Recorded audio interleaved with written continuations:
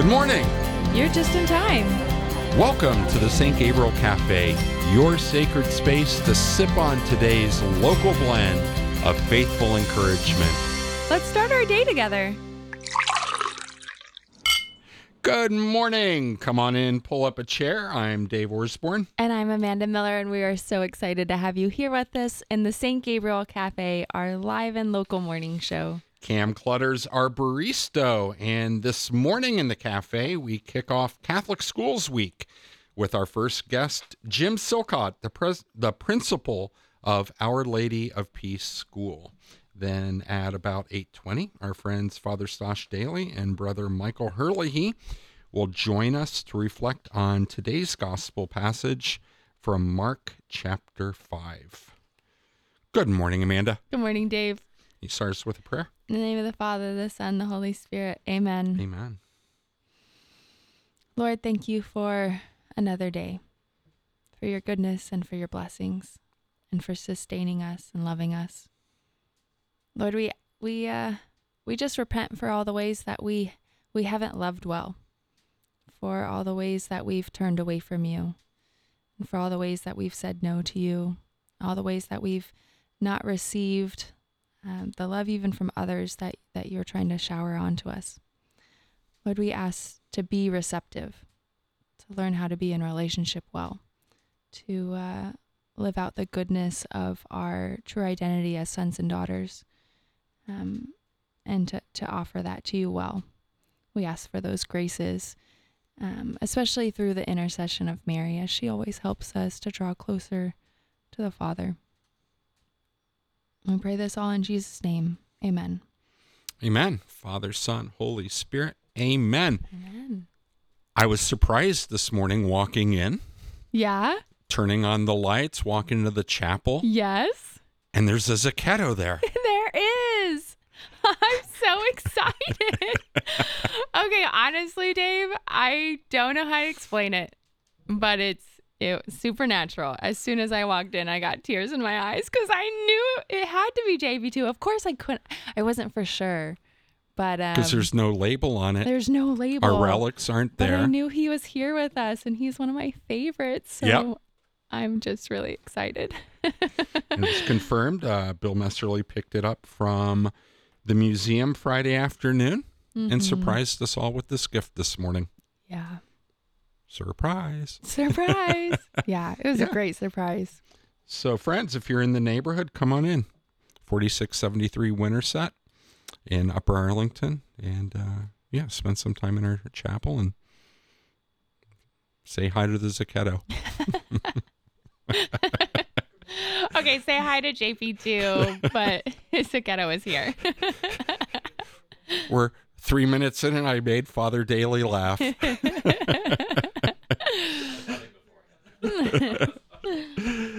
So this is Catholic School Week, and we're doing something special each day. We're going to be welcoming in one of our teachers or principals to have a conversation about the value of Catholic schools. And Amanda, you've been spending a lot of time over the last few months and continuing with our fifth graders praying the Divine Mercy Chaplet. That's right. Yeah, I'll be doing some more recordings.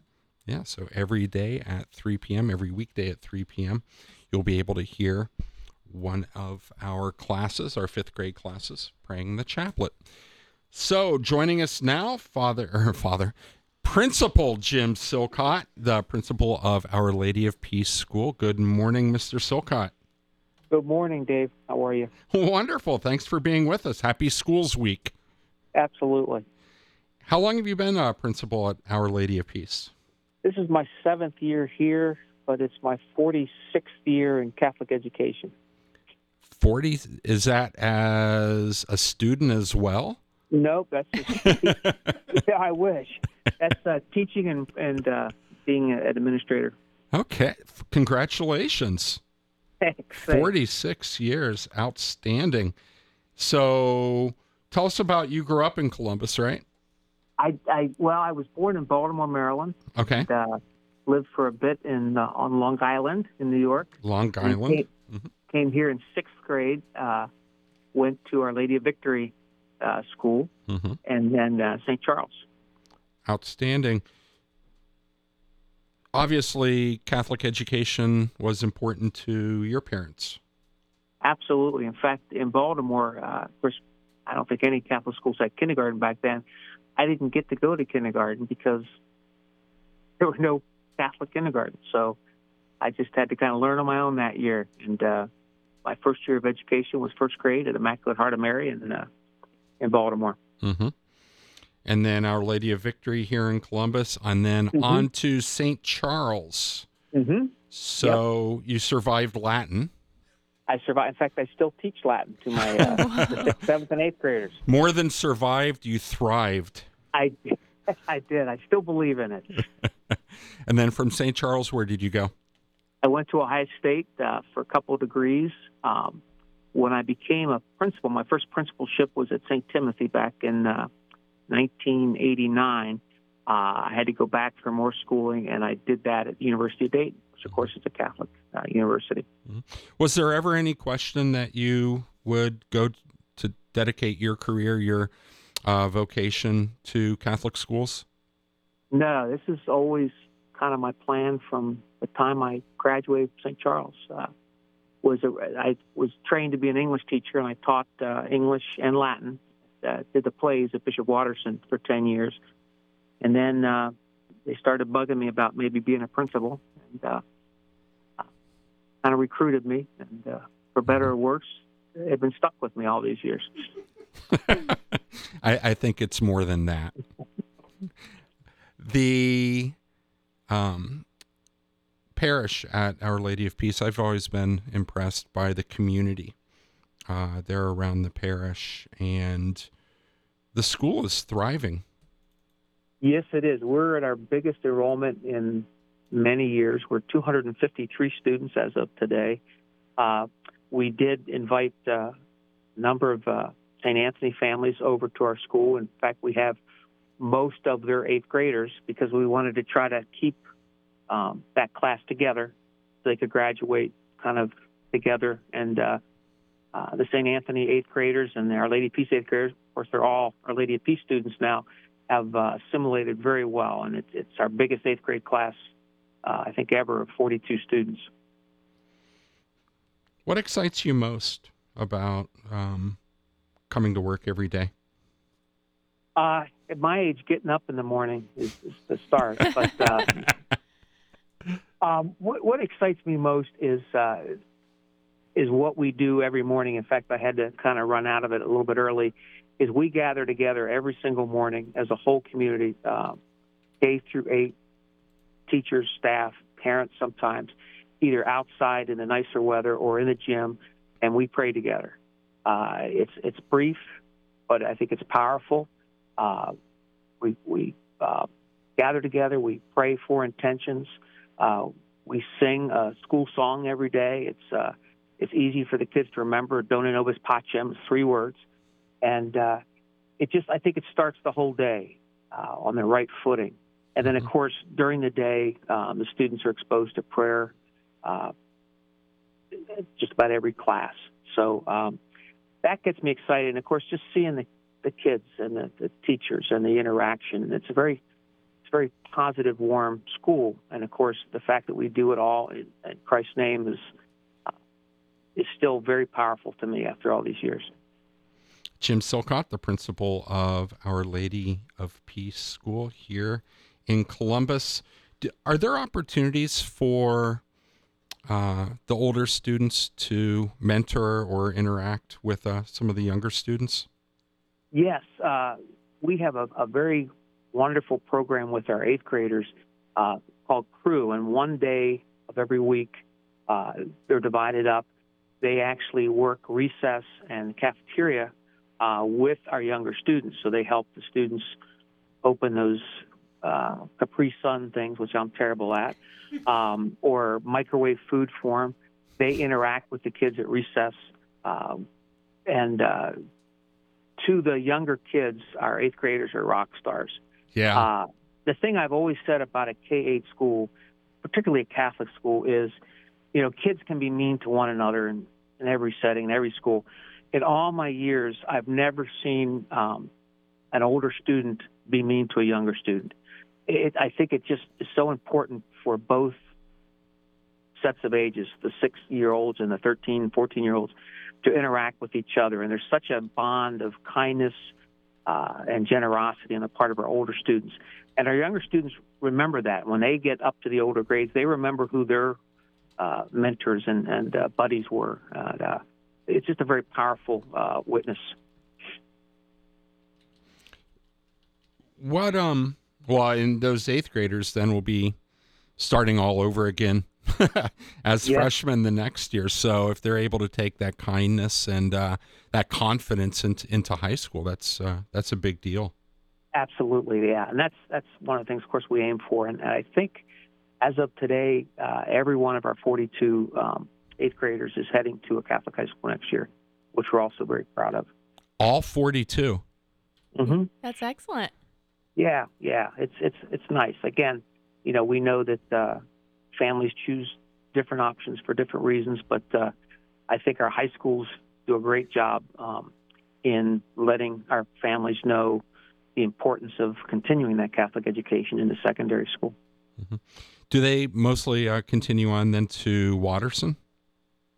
Watterson is our feeder school, again, with the number of students from St. Anthony. We have a number of students going to the sales next year. Mm-hmm.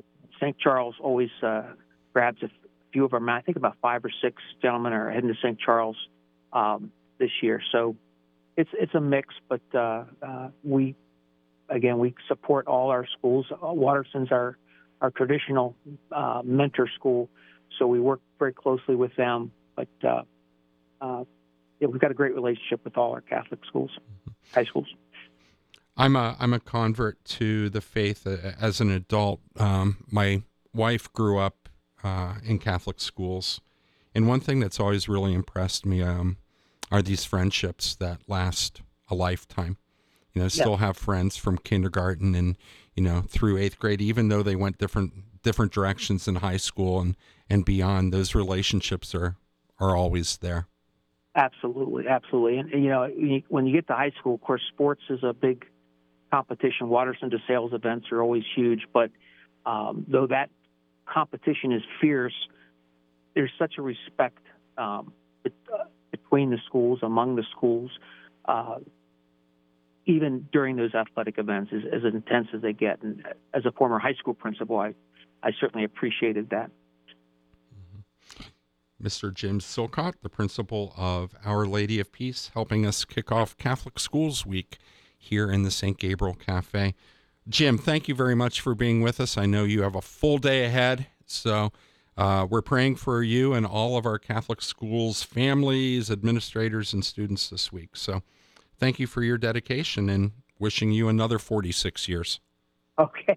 Thanks, David and Amanda. Take care. Thank you. God bless you. That was Mr. Jim Silcott, the principal of Our Lady of Peace School. Coming up next, we're joined by Father Stosh Dailey and Brother Michael Herlihey to help us reflect on today's gospel from Mark chapter 5. Stay with us.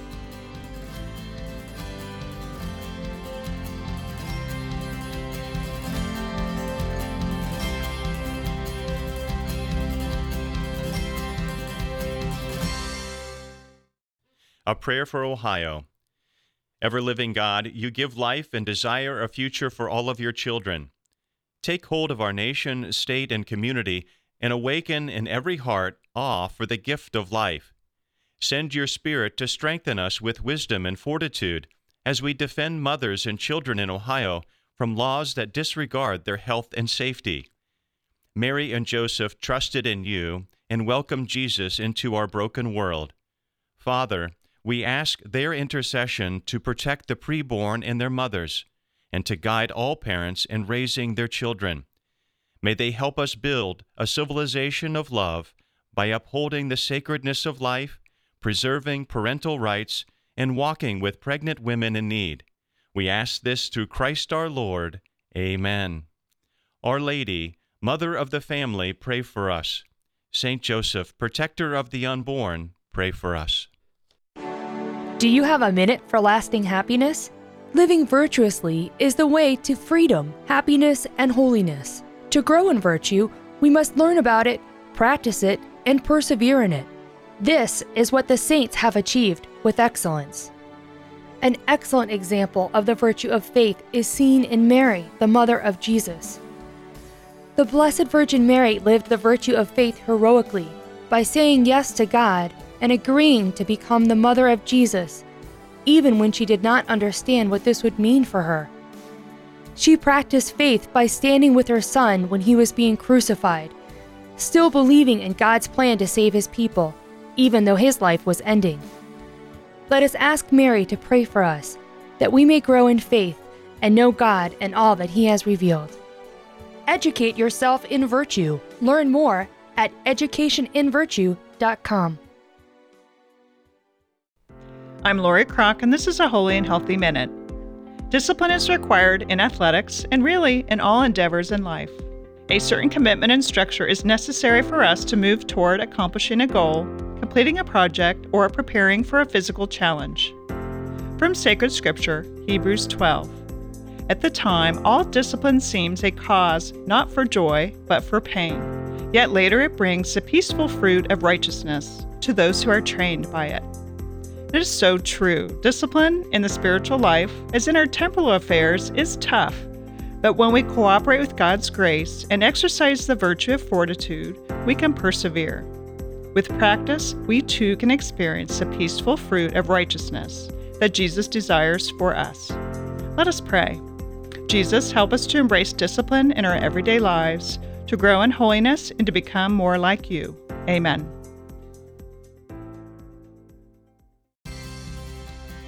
Welcome back, friends, to the St. Gabriel Café. I'm Amanda Miller. I'm Dave Orsborn, and we are thrilled to have our Vicar of Religious for the Diocese of Columbus, Father Stosh Dailey, with us on a Monday. Here in the flesh. And Brother Michael Herlihey, OFM Cap.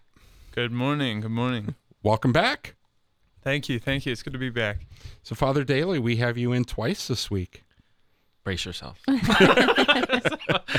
Bookends. Monday and Friday. That's it. Indeed. It means it'll be a good week. Thought we'd have you guys in to help us reflect on today's gospel. Rich gospel, and lots of different things that we can talk about. We're reading from Mark. It's chapter 5, verses 1 through 20. So, Brother Michael, can you proclaim the gospel? Sure, I'd be glad to. This comes in the Gospel of Mark, chapter 5, verses 1 to 20. Jesus and his disciples came to the other side of the sea, to the territory of the Gerasenes. When he got out of the boat, at once a man from the tombs who had an unclean spirit met him. The man had been dwelling among the tombs, and no one could restrain him any longer, even with a chain. In fact, he had frequently been bound with shackles and chains, but the chains had been pulled apart by him, and the shackles smashed, and no one was strong enough to subdue him. Night and day, among the tombs and on the hillsides, he was always crying out and bruising himself with stones. Catching sight of Jesus from a distance, he ran up and prostrated himself before him, crying out in a loud voice, "What have you to do with me, Jesus, Son of the Most High God? I adjure you by God, do not torment me." He had been saying to him, "Unclean spirit, come out of the man." He asked him, "What is your name?" He replied, "Legion is my name. There are many of us." And he pleaded earnestly with him not to drive them away from that territory. Now a large herd of swine was feeding there on the hillside, and they pleaded with him, "Send us into the swine, let us enter them." And he let them. And the unclean spirits came out and entered the swine. The herd of about 2,000 rushed down a steep bank into the sea, where they were drowned. The shepherds ran away and reported the incident in the town and throughout the countryside, and the people came out to see what had happened. As they approached Jesus, they caught sight of the man who had been possessed by Legion, sitting there clothed and in his right mind. And they were seized with fear. Those who witnessed the incident explained to them that what had happened to the possessed man and to the swine. Then they began to beg him to leave their district. As he was getting into the boat, the man who had been possessed pleaded to remain with him. But Jesus would not permit him, but told him and said, "Go home to your family and announce to them all that the Lord in his pity has done for you." Then the man went off and began to proclaim in the Decapolis what Jesus had done for him, and all were amazed. The Gospel of the Lord. Praise to you, Lord Jesus Christ. Thank you, brother. So, Father Dailey, this today's reading comes about 4 chapters after yesterday's gospel, where there's another demoniac. Yes. Yeah. So we're looking at the reality of spiritual warfare. Yeah. I think, entering into the gospel today, one of the things that strikes me is an invitation to invoke the Holy Spirit in our own lives. And even if the prayer is very simple, it's like, "Come, Holy Spirit, help me to respond to the voice of Jesus who is speaking to me, speaking about me." And I kind of pull that out from that dialogue, read beautifully by Brother. And, if you catch on, it says, "Catching sight of Jesus from a distance, he ran up and prostrated himself before him, crying out in a loud voice, 'What have you to do with me, Jesus, Son of the Most High God? I adjure you by God, do not torment me.'"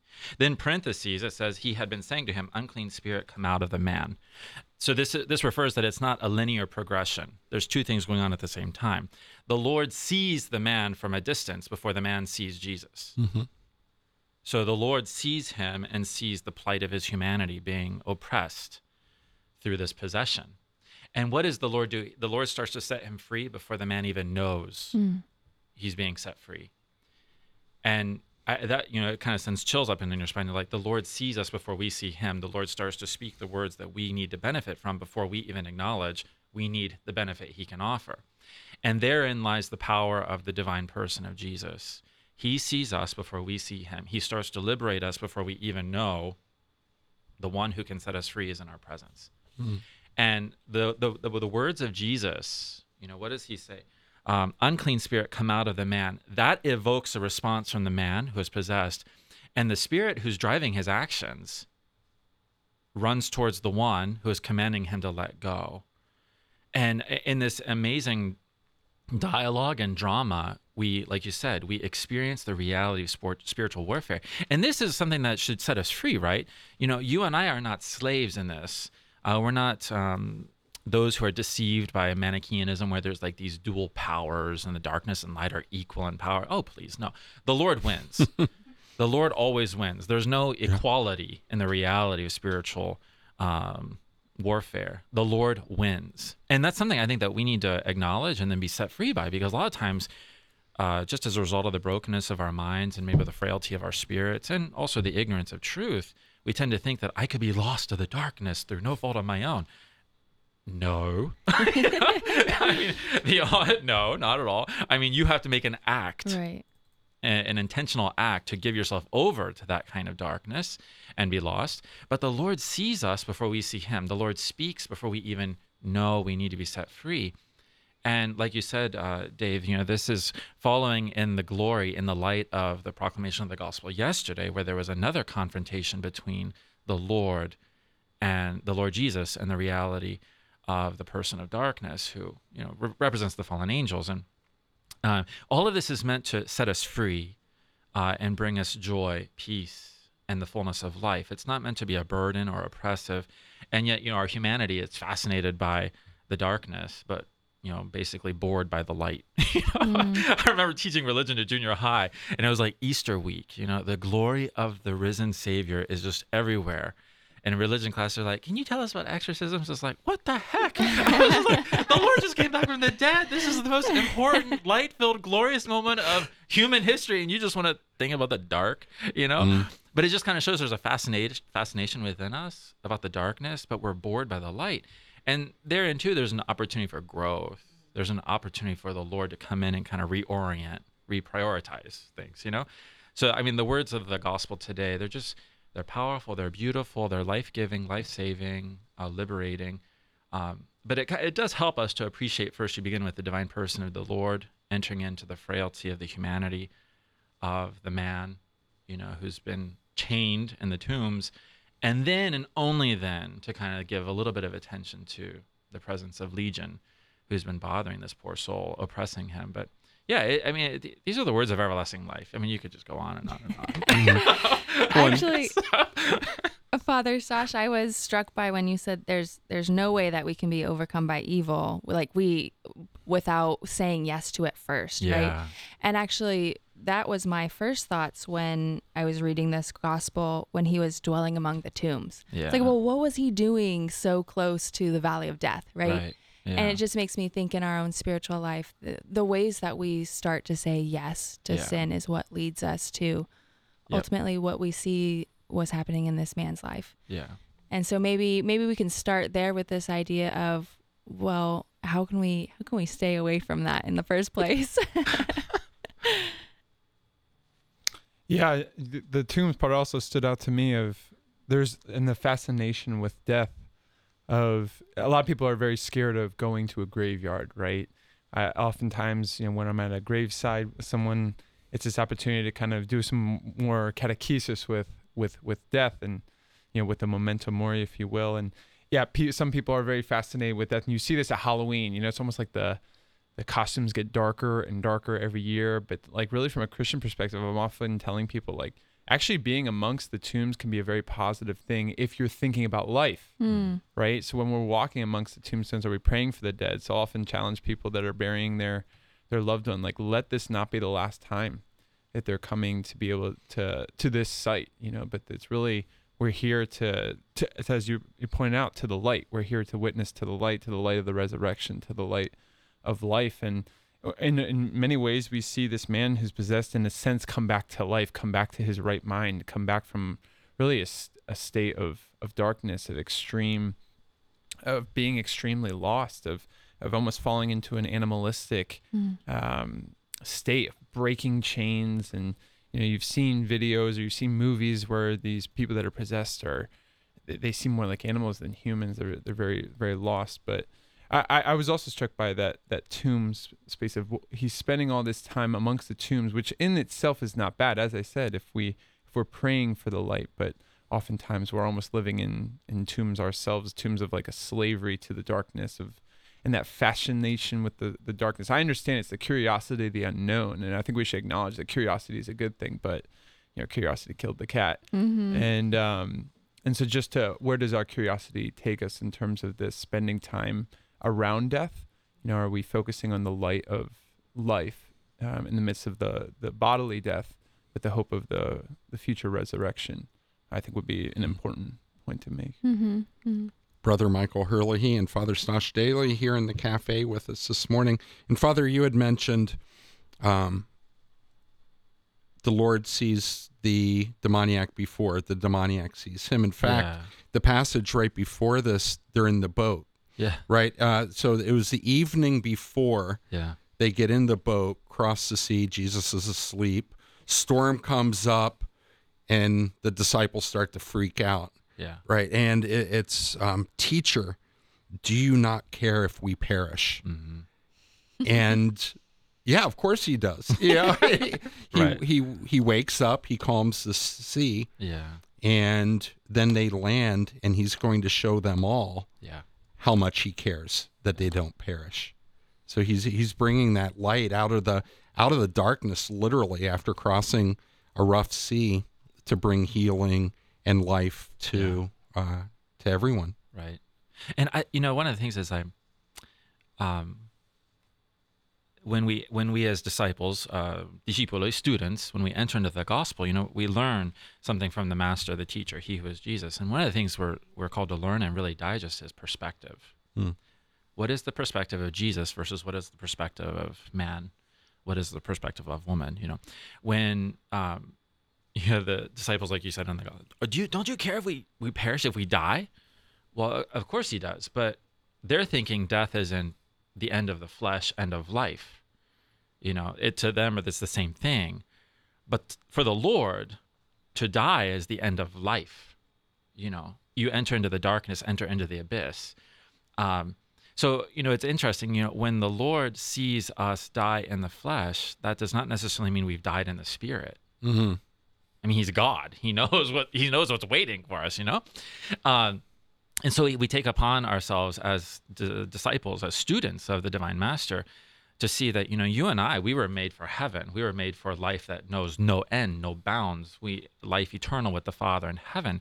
And that perspective sheds a powerful light on not only the words of the Lord, but also the moments where the Lord engages with the disciples and the apostles, the demoniacs, the widow, of Nain, who's following her dead son, Jairus and his daughter, Lazarus. Why does Jesus weep at the death of Lazarus? Is it because he died? No. He weeps because he's going to bring him back into this psychodrama called world life. And then the poor thing's going to have to die all over again because there's a bunch of hard heart, stubborn people walking around. And then they put his tears to the test. I mean, we just don't learn. Poor Jesus, But there's this drama of what is the lesson? Perspective. Look with the eyes of the heart to see that the end of the flesh is not the end of the spirit. We were made for heaven, and he sees us before we see him. And to me, that's one of the most consoling messages we could have from the gospel. He sees us before we see him. We're all searching today. We run into so many people who have this yearning, this longing, this emptiness. We might even call it a darkness, but it's definitely a void within.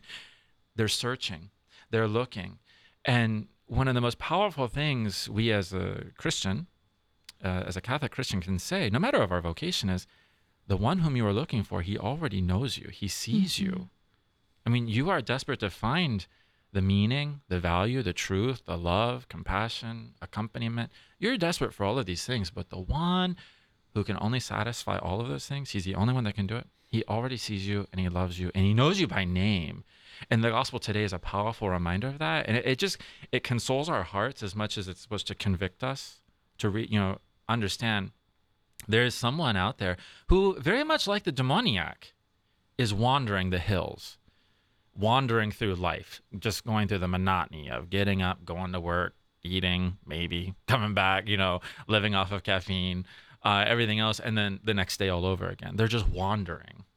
And I love the fact that in the gospel, in this particular translation, it says the man had been dwelling among the tombs, and no one could restrain him any longer, even with a chain.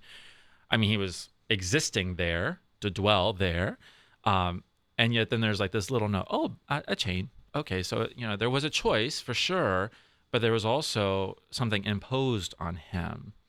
And I think there's just something we should each be inflamed on one hand by the fact that the Lord sees us before we see him. He sets us free, even before we need to know and acknowledge we need to be set free. But then also it's okay, who else around me needs to be liberated?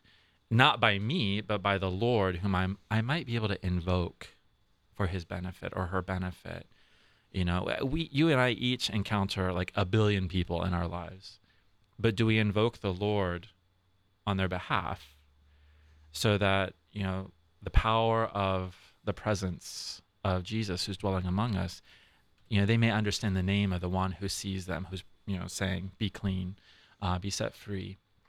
I mean, it's just a beautiful thing. There's so many, as with every passage of the gospel, there's just all these different dimensions, and you're you can go on and on and on, and the people are I have to go to work after this mass. Father, please, I came to receive the Lord, hear the Lord, move it on, and you're God is love.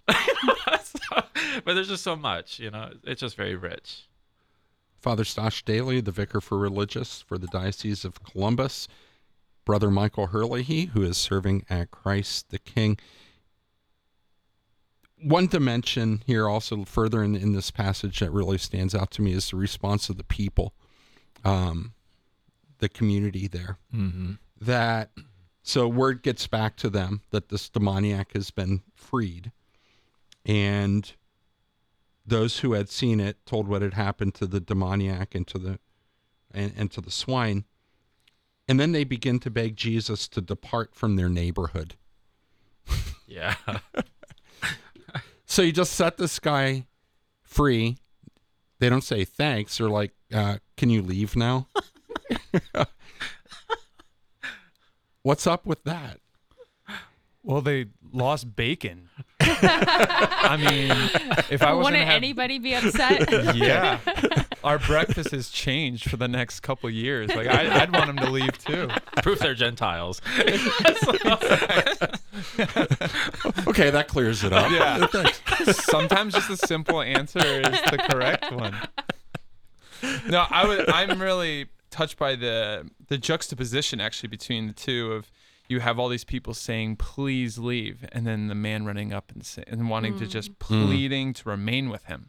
So it's this juxtaposition: please leave, and then please remain with me. I mean, there's been a lot of commentary obviously on this, and a lot of people talk about, well, Jesus affected them economically. Like, it's this focus on, we've lost a lot of money of having 2,000 pigs ruined. You know, it's our livelihood, and an over focus maybe on the financial, and ignoring the fact that someone was very much freed from their torment. You know, someone who was breaking chains and shackles, and really actually also creating a lot of commotion, a lot of ruckus. But this is why it's a tough gospel, because in one sense you can argue, well, Jesus, don't you care about us financially? You know, don't you care about our bodily lives? And then Jesus also caring for a man who's suffering also bodily, but especially spiritually. And so this is a real tension here about caring for people spiritually and physically. It's not a tension that can't go together. The body and the spirit are very much connected. But here, I think a lesson that we can draw from it is the level of importance that Christ gives to our spiritual lives. And then also his focus on the individual. His focus on the individual of seeing this man suffering, and really taking that time to really care for him individually. But yeah, I think that juxtaposition is something that is very powerful for me to see. It's like, please remain with me. But then, even then, he says no, right? So you would think, well, isn't the best thing to remain with you, Jesus? But he actually calls him to his vocation, right? He says, you have a family, right? And for we don't know how long he's been possessed, but really for a long time, we can assume he hasn't been able to be there, you know, for his family, unfortunately, because of this possession. And so Jesus is really calling him to his duty, right? Calling him to his duty to go home and to be with his wife and his children, which is also another juxtaposition sometimes, right? Of like between work and family, of, you know, what you want to be there providing, you want to be working for your family, but also being with their family. So I love that, go home to your family. And not just go home and be with them, but also to bring the witness, to bring the gospel message, to bring his testimony to his family.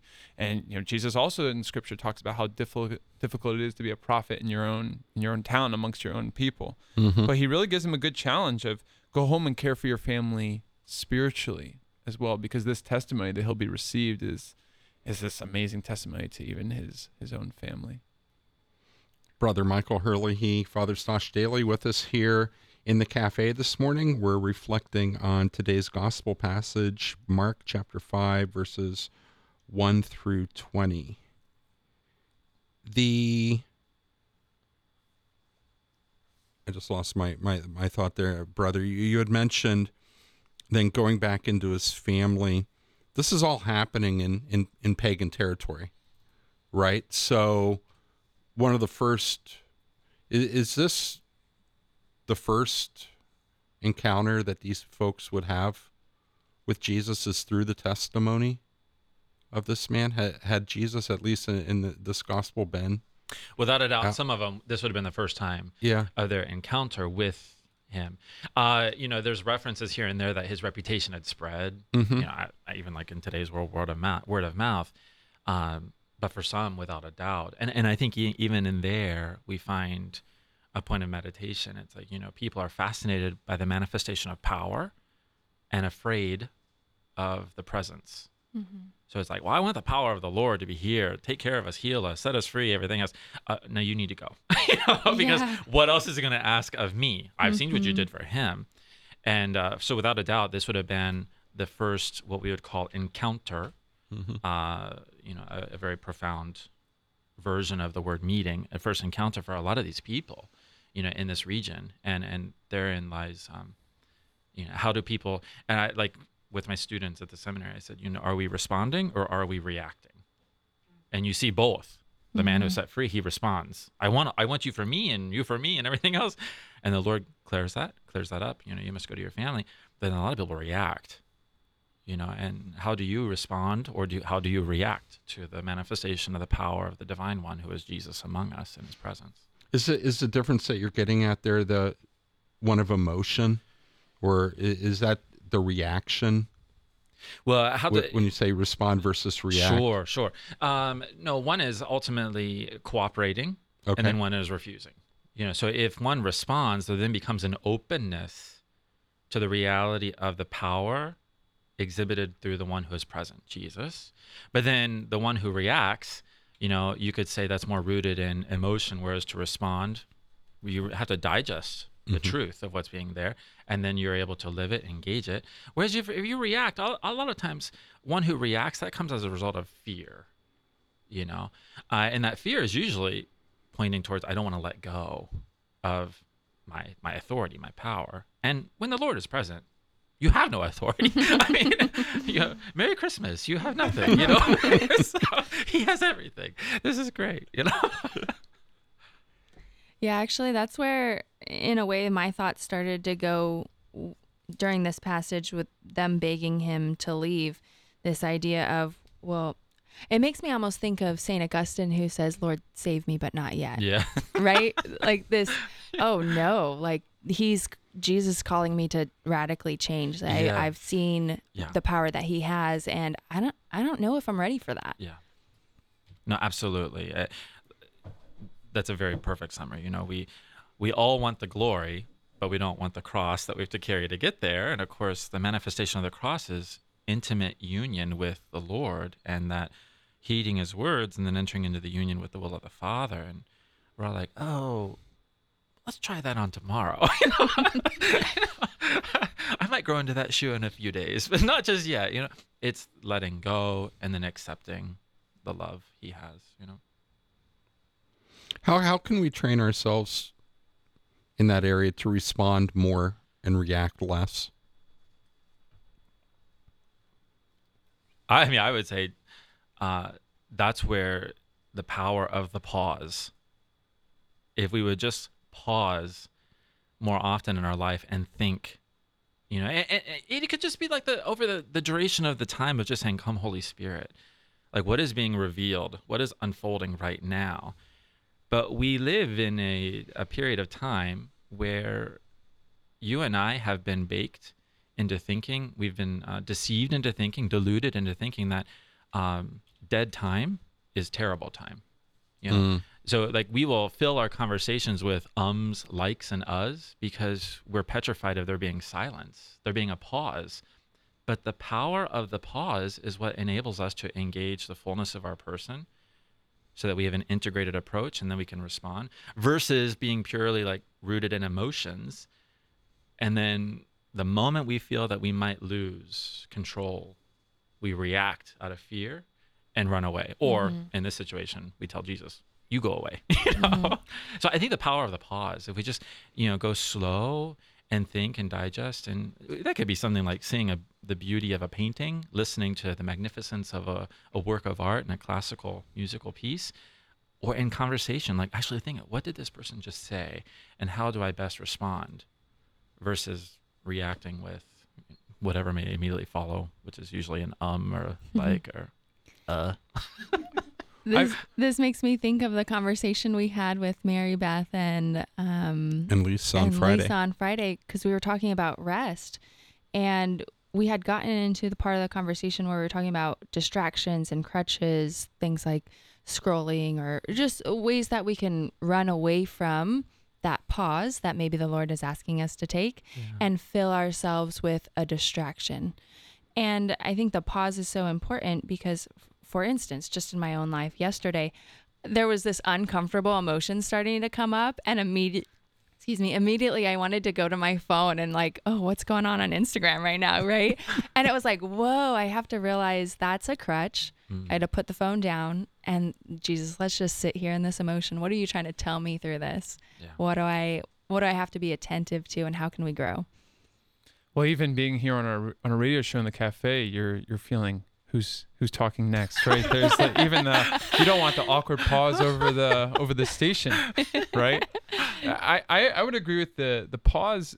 I think anyone has experienced someone pausing, and you can actually see that they're thinking about how to respond to your question. I often feel actually honored by that. And if you feel awkward with the pause, one thing that's been very helpful is to say, you know what? Well, you just asked a good question. Can I take a second to respond to that? Because I want to take your question seriously. When someone says that to me, I sit up a little straighter in my chair. I'm like, whoa, okay, I guess you don't even realize maybe your question was that good. But the other thing you might pause is like, do I have the answer, right? And someone asks you for life advice, and you all of a sudden feel like the pressure of the moment. But I think in that time, it's actually a moment to rest in God and to take that pause and be like, all right, God, how do you want to answer their question? They're asking you as a person, right? But you actually know that the Lord is the one that ultimately has the wisdom, and that's a moment to really call on the Holy Spirit. Holy Spirit, help me to answer this question. I'm actually at this point where when people come up and ask me questions, I'm not confident in my own wisdom. So it's like, all right, God, help. I will say it now. I'm like, all right, God, you got to answer this question. Brother Mike, after Mass, Brother Mike, I've got a question for you. And I immediately panic. It's the red flashing lights. It's like, all right, God, help me answer this question. And look, there's times when the answer doesn't come, and then it's like, all right, I think maybe this is God's moment to just humble me, because maybe I'm thinking I do have the wisdom, and he's actually letting me fall on my face and have the embarrassing moment. I'm like, all right, maybe the lesson was for me to learn, actually, the life advice there. But then other times, I know many of us have had this experience too. You just start responding, and you're like, I don't know where that came from, but we do know where that came from. That came from the pause, and that came from the Holy Spirit giving us the answer. Mm-hmm. Actually, my brother, he shared experience with me. He was talking to someone, and he was like, at first I thought she was just not really listening, and because when she would try to respond to me, there would be these pauses. He's like, and then I started to realize she was really taking in what I was saying and wanted to respond properly. So, wow, like to that interaction of feeling genuinely loved because someone takes the time to actually pause and not fill in things right away. If you're an internal processor, this is tough, right? The external processors, the extroverts in the room are always jumping in immediately. I'm an extrovert, so I'm always interrupting people. But then sometimes when I force myself to shut up, actually, some people that are internal processors that are like, take that time. If they're internally processing, often they have the really profound moments. So for the extroverts listening to this, maybe it's a challenge for us to take a pause, and give someone who is internally processing that moment. But if you're an internal processor, I think it's very helpful to say, actually, you just asked a really good question. Let me give that a second.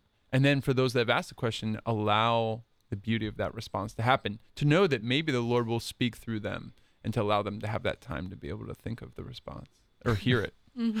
You guys reminded me of years ago when Joseph Ratzinger was cardinal before Pope, and he became Pope Benedict, and I was privileged to attend a conference where he was speaking, and he was off the cuff, and someone had posed a question. He paused, and then he gave this just beautiful answer. I remember thinking to myself, I was like, he answers in paragraphs. Fast forward like a couple years, I'm in major seminary. I was visiting a bunch of friends, and they had other friends over, and a couple of the young adults, they were asking questions, and it was one of those make or break moments. Like, you could tell they were asking out of genuine, sincere curiosity. And I'm a big thing. I stand by the line. If you don't know the answer, don't give an answer. Mm-hmm. Just let them know. I will find out the answer and then give it to you at a moment that is appropriate. So I was listening to the questions, and I was pausing, and I was thinking, and then giving an answer. And one of the young women, whose name was Marissa, she just stopped after mid-conversation one night, and she goes, "You answer in paragraphs." And I was like, that is the greatest compliment you could ever give me. And then she's like, I don't think I meant that as a compliment. I just thought it was kind of weird that you answer in paragraphs. I was like, oh my, I will never be anywhere near the realm of Benedict XVI or Joseph Ratzinger. But the fact that someone would just say, I speak, like, I was like, I'm content. We can turn this light off. The show's over. I'm going home now. And she's like, you speak in paragraphs. But what she meant to say is it's not like this endless stream of consciousness where you have to then decipher and translate the fluff with the matter. But rather you posed a question. Now I'm responding with sincerity and investment. I want to mean what I say and say what I mean versus having to like constantly pull back. And I was like, oh, that's not what I meant. That's not what, But it's such a weird thing, like how beautiful something so simple, like you speak in paragraphs. It just reflects that you reflect, and that's necessary for us to actually engage the work of the Holy Spirit. Give him time to work, Now, brother would know this, and I would know this, when you're a public person, you don't always have time. So in your back of your head, you're like, come Holy Spirit, come Holy Spirit. You don't have time to work. You got to get this out now. I'll give you all the time. I'm just going to turn off the microphone, hand it over to you. And then people look at you like, that was really brilliant. It's like, that was not from me. That was my voice. That was my mouth, not me. So just an opportunity to be docile, Father Stosh Dailey, Brother Michael Herlihey here in the cafe. We've been reflecting on Mark chapter 5 and talking about the pause. And then you do a lot of youth ministry, brother. And with the kids that you witness to, are they, what's the right word? Possessed and not quite, but if you want to take it in that direction. I'm just saying, when their patients. I mean, when we say be childlike, are they conditioned now to expect quick answers, or do you find still more reflective and willing to sit with you and to let things unfold? Yeah, ironically, I think they're hungry for the pause. They just don't know how to enter into it. One of the brothers, Brother Stephen, the other day, Brother Stephen's from Philly, very blunt, somewhat aggressive, in a good way. And he walked up to one of the guys, and teenager, and barely knew him, and the guy was on his phone at like a retreat, and he goes, "Hey, you getting anything out of that?" I mean, he just went right in, and the kid looked up kind of surprised, and he was like, "No, not really." And he goes, "You think you're gonna find anything in that?" Just scrolling through, and he goes, "No, I won't." And that day, he actually asked us to physically take his phone away from him during talks, during retreats. He begged us. He's like, I can't put it down. I need you to come and like physically take this away from me. And so it was just this beautiful moment of like, he was desiring the rest, but just didn't know how to enter into it. I have a ton of kids that will come to youth group and like, they can't sit still. They want to, but they just don't know how. So it's almost like a relearning how to rest. So we're really trying to teach them how to rest, because then you will have then a whole set of other kids who, they're totally embracing the rest. I mean, it's very strange for me to see. It's been very surprising for me to see with this group of kids, but we'll do 30 minutes of Lectio. And 20 minutes of that will then be sitting in silence journaling. And they're hungry for it and they love it. And that has been really shocking to me, that when you give them a space actually to be in silence, they'll take it. They'll take it. You might have to teach a few how to enter into it, but they'll take it. They're actually really hungering for it. In your experience with the seminarians, Father Dailey, also a yearning for the pause? Yeah, absolutely. Absolutely. I mean,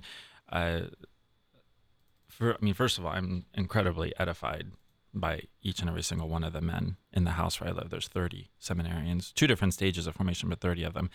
And each one of them are, as I remind them often, a miracle. But they're hungry for it, very much like what Brother shared. Oftentimes there is an ignorance of just like, oh, how do I even begin? So we engage by entering into intentional media fast. Go without the phone overnight. Go without the phone for a day. So on and so forth. Withdrawal from blue light. How do we just kind of slowly but surely start to lean into that reality of? I use the term restoring our sense of wonder and awe. Given the fact that in the stage of formation where I'm assigned, our primary task is not actually priesthood. Our primary task is forming them to be disciples, good, solid men who are following the Lord, listening to the Lord. They already know his voice, but they may not know his name, his identity. So we say, follow the voice into the heart of the Lord. But yeah, there's a desire there, very much a hunger, a thirst, which is beautiful, but very much like what Brother said, sometimes those first few steps may be unknown. They know they have to take them, but they don't know which direction. And sometimes they'll have the phone, and it's like on Sunday I'll say, okay, bring your phone to me so I can see, it gives you the screen time. And sometimes they're very willing to just like flip it over, and I was like, oh, there's screen time, 45 minutes average a day.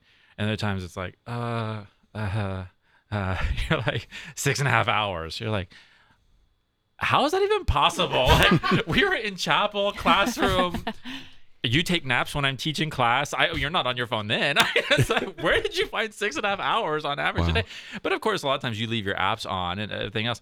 But nevertheless, it's like that reality check. It's like we have to lean into this now, not because of the priesthood, definitely because we're disciples for sure. But to regain that sense of wonder and awe, right? And yeah, you're right. I mean, there's a hunger, there's a thirst, there's a desire. Sometimes you have to help them with those first few steps. Father Stosh Dailey, Brother Michael Herlihey, there's one line that I missed the first time as we were reading through this passage. The man who had been possessed, sitting there clothed and in his right mind. Mm-hmm. A bit of a pause there, right? Right. He doesn't have to figure what his life was like up until that point. Breaking chains, throwing rocks at himself and not clothed, just beating himself up. Yeah, unclothed. Just that frenetic. Yeah. And now peace. Mm-hmm. Sitting there clothed and in his right mind. Yeah. Mm-hmm. And then the next line, they were seized with fear. So to see such a change, again, the juxtaposition of peace, the peace that was brought, of these legions being gone and being replaced with the Holy Spirit, and people not knowing how to, they're so used to seeing the chaos. They're so used to seeing this man in chaos that all of a sudden when you see him in peace, it's like this overwhelming, how I can't handle it. I can't handle it. Talking about a lot of the youth, there's a fear of peace even at times. There's a fear of, again, you have to often teach them how to enter into the rest and into the silence.